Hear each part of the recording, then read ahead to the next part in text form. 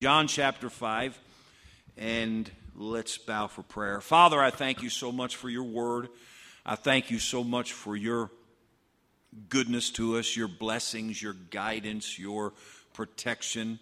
Lord, I wouldn't want to live and couldn't live without you with me every step of the way. And I thank you for that. And I pray that you'd help every one of us to learn what it means to live in covenant and in fellowship with our God. That's not the subject matter tonight, but I want to stop and thank you for that. But as we look into the Bible, I pray that you would give us some truths tonight that will make us productive for thy glory, please. We ask these things in Christ's name. Amen. I love this miracle, and one of the things that just blows my mind, you've heard me say this before, is that Jesus walked in among a great crowd of sick and lame and diseased people, and he walked up to one man, healed him, and walked away from the rest. Now, I don't celebrate that he walked away from the rest, but it's amazing to me that God was working in the life of one man that day. And that one man was to be the target of God's grace. And Jesus knew exactly how to find that man. And he walked in, healed that man. And then it even says that he, doesn't say snuck, but it says he conveyed himself out, which basically he snuck. He snuck out because there was a multitude there. As soon as the multitude figured out, I'm sure, hey, this guy's been here for a long time and he's just walking away. What happened to you? Did the angel come unexpected? What's going on? Oh boy, imagine how they would have mobbed Jesus if he had been there. And so Jesus just snuck out and then followed up on the fellow later. Well, the Jews found out about it, the Jewish leaders. That's not a racist statement. That is a statement about the Jewish religion. The Jewish religious leaders found out about it, and they said, no, we can't have this healing, this miraculous life-changing going on outside of the codes. We have some codes here, and you cannot. First of all, this guy shouldn't be healing on the Sabbath day. And the guy that he healed shouldn't be carrying his bed out on the Sabbath day. And so they immediately wanted to know who did this. And the man found Jesus, or actually Jesus found him. And he thought it would be good news. Hey, they wanted to know who healed me. So let me go back and find them and tell them the good news. I found the man who healed me. It's Jesus of Nazareth. But it wasn't good news to them. To them it was just, okay, now we know who to investigate. As we proceed with our investigation, we know that we're looking, our suspect is Jesus of Nazareth. And look what it says in verse number 16. Therefore did the Jews persecute Jesus and sought to slay him, because he had done these things on the Sabbath day. Let me stop and say, folks, when we perceive that somebody else is having more influence for God than we are, for whatever reason, now you ought to stay out of the comparison business anyway. Maybe God has a work for somebody else to do that he doesn't have for you to do.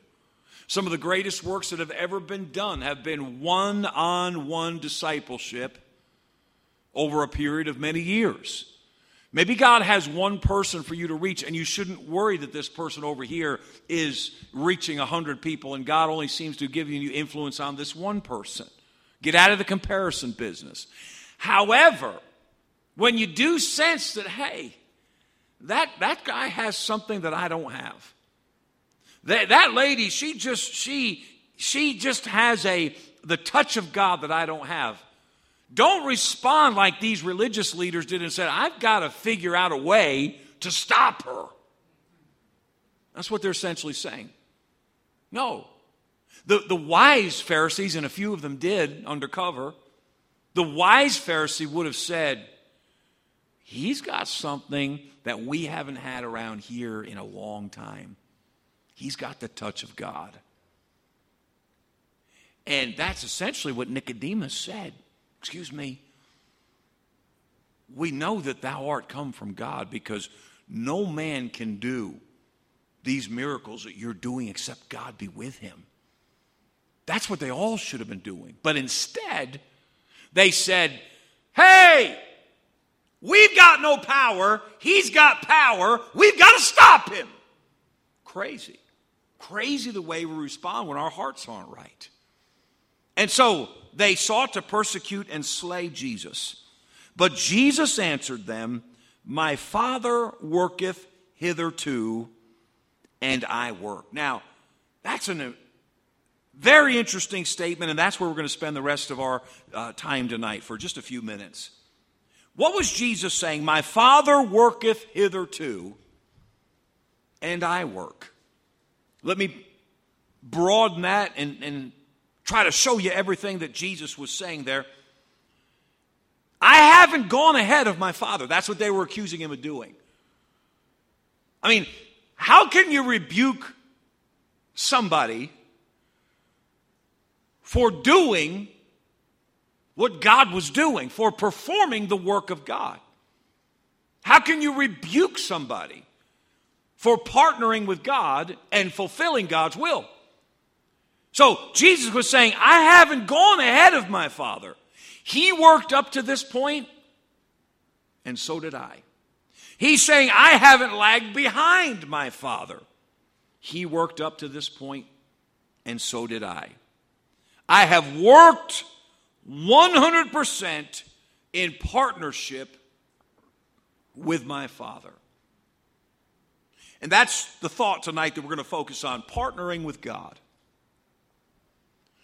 To serve in such a way that every effort we make to influence people, that every effort we make to make a difference, we are doing so in sync with God. Now, none of us will ever be 100% in sync like Jesus was. Jesus never varied in his partnership with God. Not one little iota of an inch. I don't even know if inches have iotas, but that's what came out. So I'm going with it. Not one little iota of an inch. Jesus did not vary from his Father one little bit. How do we know that? Hebrews chapter 1 says that. That Jesus was the precise engraving of the character of God into a human body. Jesus always did what God the Father would do. Why? Because Jesus was God the Son. So, he's saying, I haven't gone ahead of my Father. I haven't lagged behind my Father. I have worked 100% in partnership with my Father. You and I will never work as perfectly in sync with God the Father as Jesus did, but we ought to strive to come as close as we possibly can. The statement teaches us several things. First of all, it teaches us that we can do nothing without God. Look at verse number 19. Then answered Jesus and said unto them, verily, verily, I say unto you, the Son can do nothing of himself, but what he seeth the Father do. For whatsoever things he doeth, these also doeth the Son. Now listen, if Jesus couldn't do anything without the Father, do we really think that we can? Of course, we can go to John 15 and talk about Jesus said, my Father is the husbandman, I am the vine, ye are the branches. And just as Jesus tapped into or was in perfect sync with his Father, we need to be in perfect sync with Jesus. And he said so, abide in me. If ye abide in me, and my words abide in you, you shall ask what ye will, and it shall be done unto you. Without me ye can do nothing. But if Jesus could do nothing without his Father, what makes us think that we can accomplish anything without God? What makes us think we can win a single soul if God's not in it? What makes us think if we can see anybody's life changed if God isn't in it?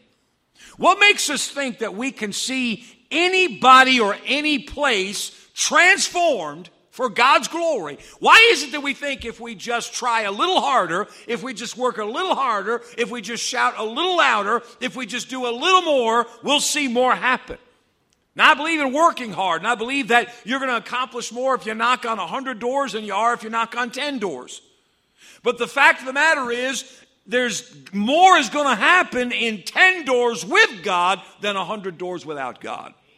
Without me, ye can do nothing. So Jesus says the Son can do nothing of himself but what he seeth the Father do. So the statement that Jesus made, my Father worketh hitherto and I work, tells us that we can do nothing without God. It also tells us that we must not try to move ahead of God. This was the accusation, that you are proceeding on your own. They didn't say that, but that is the essence of their accusation, because they would not have accused God of wrongdoing. Even though they were accusing God of wrongdoing, they would not have blatantly accused God of wrongdoing. So what they were saying essentially was, you've gone farther than God would permit you to go.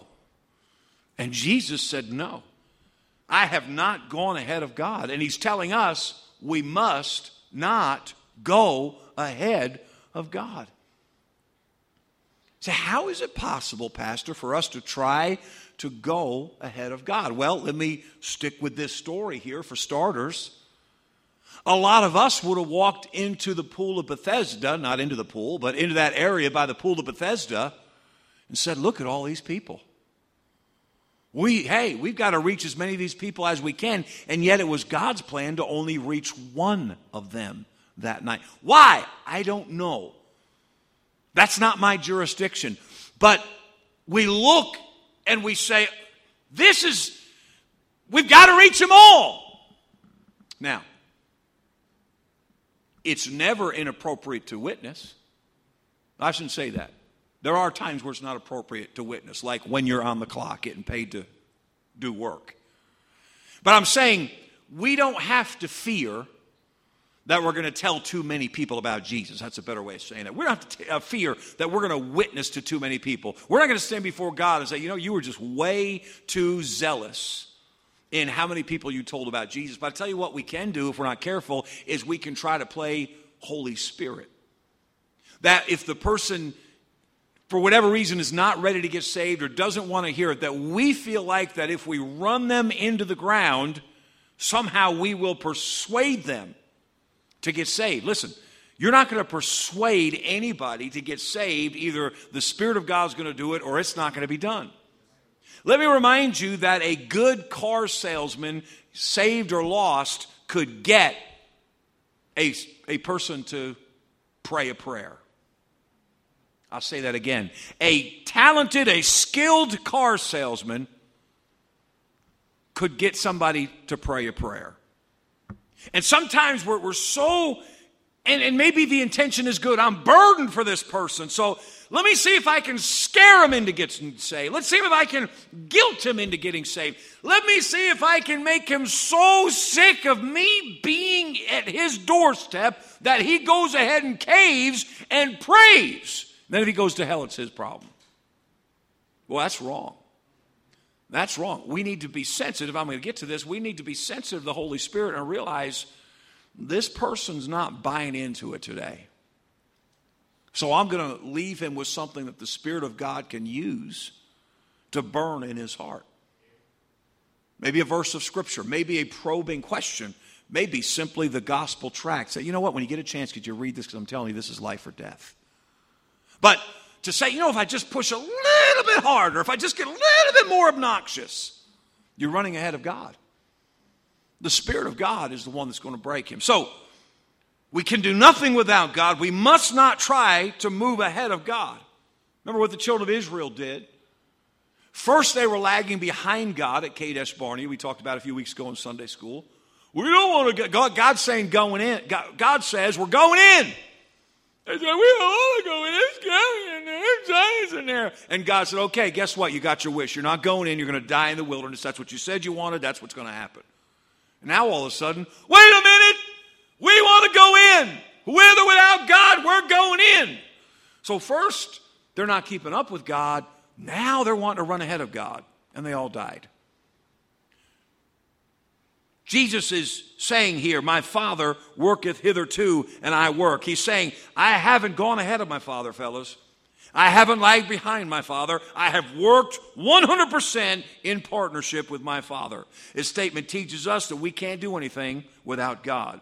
It teaches us that we should not try to move ahead of God, but it also teaches us that we must strive to not lag behind God.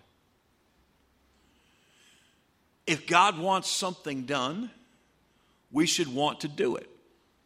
If there is somebody that God wants us to witness to, even if it makes no sense to us, we should approach that person. You know, I did that once, and I thought it was the moving of the Holy Spirit, and that person just flat out rejected the tract. Doesn't mean that God didn't prompt you. You don't know how many times something you said or did or a tract that you put in somebody's hand causes them to walk away. And while they're walking away cursing God on the inside, something that somebody said to them years ago, maybe their Christian parents or somebody, is nagging at them. And the Holy Spirit takes the fact that he was approached by one more Christian and eats at him. And it doesn't sleep that night. You never know. You never know. But don't walk away and say, oh, I thought the Spirit of God was saying go witness to him. And I went when we were in the city. I won't tell the whole story. We were in the city back in May.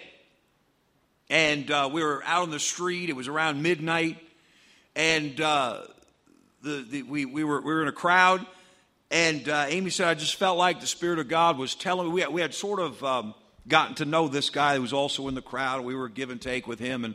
And Amy said, the Spirit of God just told me, you need to give this guy a tract. So she pulled out a tract and went over and said, hey, would you read this when you get a chance? And he wasn't unkind, but he said, you know what? I'm good.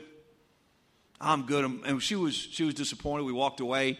She said, man, I was sure that God was prompting me to give him a tract. And I said, if you were sure God was prompting you to give him a tract, he probably was. It wasn't the devil that was prompting you to give him a gospel tract. But we don't know. I think there's going to be so many surprises at the judgment seat of Christ. There's going to be so many surprises where we go, whoa, that guy did get saved. Whoa, that time I witnessed and I was so embarrassed and I felt that I did the assist there. You know what assist is in basketball? You're not the guy that shot the basket. You passed it to the guy who shot the basket. You were the last person to witness to him before he finally did get saved, only you didn't have the privilege of winning him to Christ.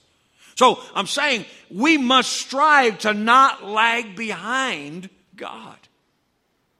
God has come to work in a certain place with a certain person. He's doing something special. And we must strive to partner with him to get it right. Number 4, something else we learn from this statement. When Jesus said, my Father worketh hitherto and I work. Number 4, we must seek to partner with God. Do you know that that's what supplication means? Supplication means cadence. It means to fall into cadence with God. How many of you ever marched in cadence for some event or something? You had to line up left, right with somebody. You know what I'm talking about, okay? It's tricky. I did in 3rd grade as a Cub Scout. It's not easy. And there was the Bicentennial Parade. I remember we marched in the Bicentennial Parade, 1776. And it's tricky. That's what supplication means. I want to fall into cadence with God, and you do that on your knees. You'll notice supplication is always teamed up. It's always coupled up with prayer. We will do far more for God if we're always seeking to be in cadence with God. Next Sunday afternoon. You know that. You know the routine now. This is our 18th one. We have served the meal, and I've made my 4th announcement to eat all you can. And you're going, okay, it's about time. He's going to sing soon. He's going to have somebody sing, and then we're going to get into the gospel. And you look around, and you're interacting with people, it might not be a bad time to say, Lord, who needs for me to talk to them? Who needs somebody to just love them? Hey, what's your name? Are you from Danbury? Is this your first Sunday dinner? Oh, it's good to see you. I'm glad you're here. And you tell them your name, and we're so glad that you came today. Hey, is there anything I can pray about with you? And you don't probe too deep, you don't push too hard, but I tell you what, when you give people the opportunity to tell what's on their heart, you might be surprised what they'll share with you. And it just blesses them to meet somebody who cares what their need is. Lord, show me who that person is. Show me who that person is. Look, we've all tried to be a blessing to people and utterly failed. We go, man, I'll never do that again. I feel like a fool. But ask God to show you. Lord, who needs a blessing today? Who needs encouragement today? We must seek to partner with God, to fall in cadence with Him. I remember my father-in-law telling the story. We were, I think we were down at Elmer's. That's always a safe bet to guess that that's where we were. And Brother Tony Hudson was there, and somebody else was at the table, I'm not sure who, and my father-in-law and our family. And Brother Tony and the other preacher were telling Carl Hatch stories. Now, if you ever get a chance to listen to people tell Carl Hatch stories, you don't want to miss that. That's a great event right there. To hear somebody tell stories. Carl Hatch is one of the great soul winners of the last generation, and he always found these unique ways. My favorite one, in fact, it's the only one that comes to the top of my mind immediately, is stepping into an elevator, and somebody says to him, "Oh, mister, I love the smell of that cologne. What is that?" And his answer was, "That's eternity. You want some?" And that leads right into telling them how to get some eternity. By the time they get to their spot, they've got a tract in their hand, and he's told them how to get some eternity. I love the line that and Brother Tony told this one about him. For some reason, they were on the property of a Catholic university or a Catholic school of some sort. I don't know why they were there. Brother Hatch and some preacher. And there was a nun sitting there by a fountain. And Brother Hatch just walked up to her and said, "Hey, sister." He said, "How'd you like to go to heaven? Straight shot, no purgatory." And she said, "Huh?" He said, "Oh, yeah, I can tell you how." And opened up the Bible, told her how to be saved, and she prayed and trusted Christ. So Brother Tony's just telling these stories, and we're just laughing. It's just incredible. Brother Hatch was just amazing. And my father-in-law, he said, I was in a church one time, and Brother Hatch was preaching. And he said the pastor took him out soul winning. And he said, it wasn't going so well. And the pastor said, "Brother Hatch," he said, I've heard a lot of stories about how you just, you create these great opportunities. Could you do one of those? Brother Hatch said, "You don't understand." He said, "When that happens, it's spur of the moment and it's led of the Spirit." And he said, "Yeah, I know." He said, "But you're so good at it." He said, "Could you just do one of those?" And Brother Hatch kept trying to tell him that when that happens, it's of God. I don't make that up. And finally, the pastor pressed, and they were out in the crowd, and Brother Hatch tried to do something just to please the pastor, and it totally failed. And they were embarrassed. Why? Because it wasn't led of the Spirit. He was, and I think Brother Hatch did it to try to prove a point to the pastor. It wasn't that he caved to pressure. It was that, I got to show this guy something. Either God's in it or he's not. And I'm saying to you that we could see God do some great things if we would understand when God is working and then get in on it. Can you turn with me to Luke chapter 5, and we're going to see an incredible statement. I'm going to give you a couple points, and we're going to be done. Luke chapter 5. Just amazing statement here. Don't you assume that Jesus just had the healing touch, and everywhere he went, he just sort of healed randomly? This verse seems to indicate something else. Chapter 5 of Luke and verse 17. It came to pass on a certain day as he was teaching that there were Pharisees and doctors of the law sitting by, which were come out of every town of Galilee and Judea and Jerusalem, and the power of the Lord was present to heal them. Now, the very clear conclusion that you have to draw there is that there were times when the power of the Lord was not there, was not present to heal. Isn't that the conclusion that not that you can safely draw, but that you must draw?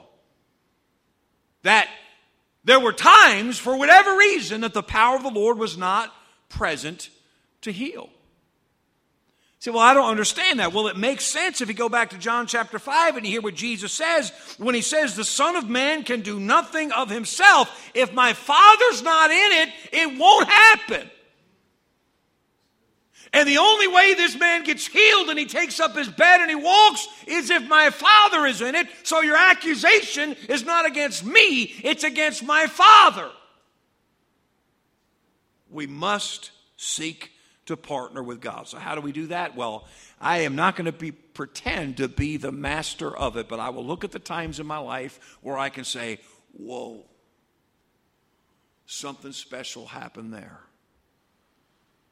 And just give you a few thoughts and scriptural thoughts. Number one, obey his instructions.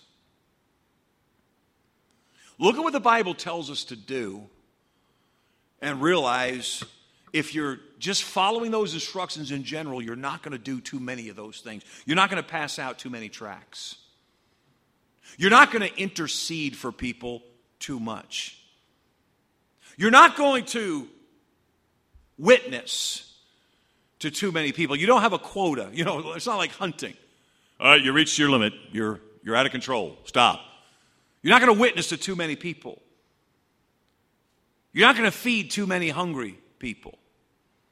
So follow God's instructions. He gives us instructions of what we're supposed to be doing. What are we supposed to be doing as Christians? We're supposed to be preaching the gospel. And we're supposed to be helping those who get saved grow in grace. We're supposed to be praying for people. There's a number of things that God says to do, and there's absolutely no limit to how much of that we should be doing.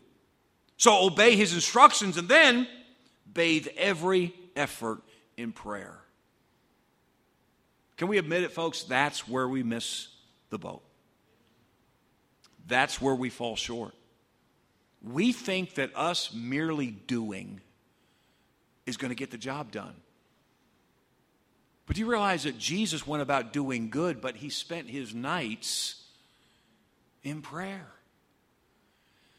How is it that Jesus could pray all night or a good part of the night or get up a great while before day to pray? And the Bible says all three of those things at various points.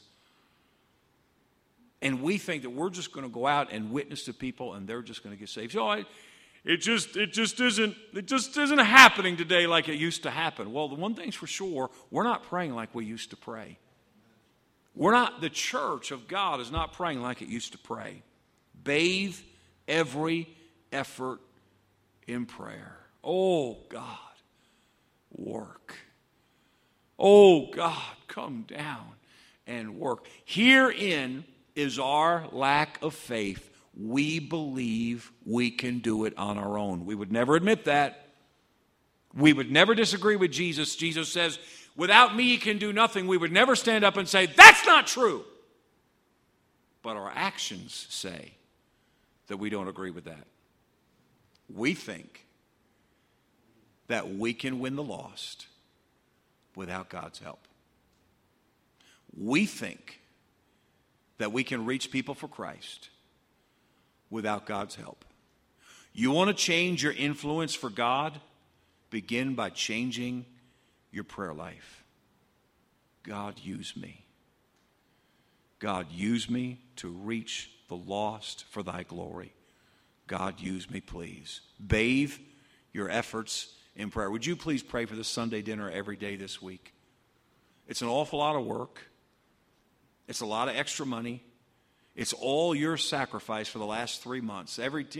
I will take a bag of canned goods or a bag of cereal and stock it away on those shelves. And as I do, I picture you getting your groceries for the week and saying, now I need to get 10 cans. I need to get 3 boxes. Yeah, I'm glad I don't go down and see. And now, if you want to buy 50 boxes of cereal, that's okay. But I've never gone down and seen an indication that somebody's going out and buying 50 boxes of cereal. I mean, that's a few $100s right there. But I love it when I see 3 boxes of cereal in a bag, tied shut. 2 boxes, 1 box, 5 boxes. Why? Because it reminds me that you went to get your groceries, and you went down your list, and as you're thinking about feeding your family, you say, now I've got to pick up a couple of boxes for the Sunday dinner. I don't want to see that. I don't want to see your sacrifice go to waste. So let's bathe it in prayer. God, please work. God, please bless those bags that Roseanne buys every time. Behold the love of God. I love it that behold the love of God goes all over Danbury.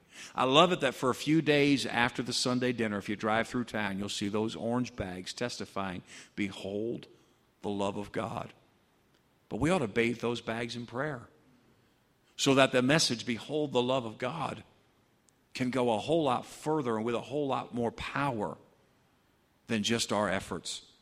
Obey his instructions. Bathe every effort in prayer. Number 3, follow the Spirit's leading. Would you look again at verses 19 and 20? The Son can do nothing of himself, but what he seeth the Father do. Wait a second, I love that. How did Jesus find that one man in a multitude? He saw something.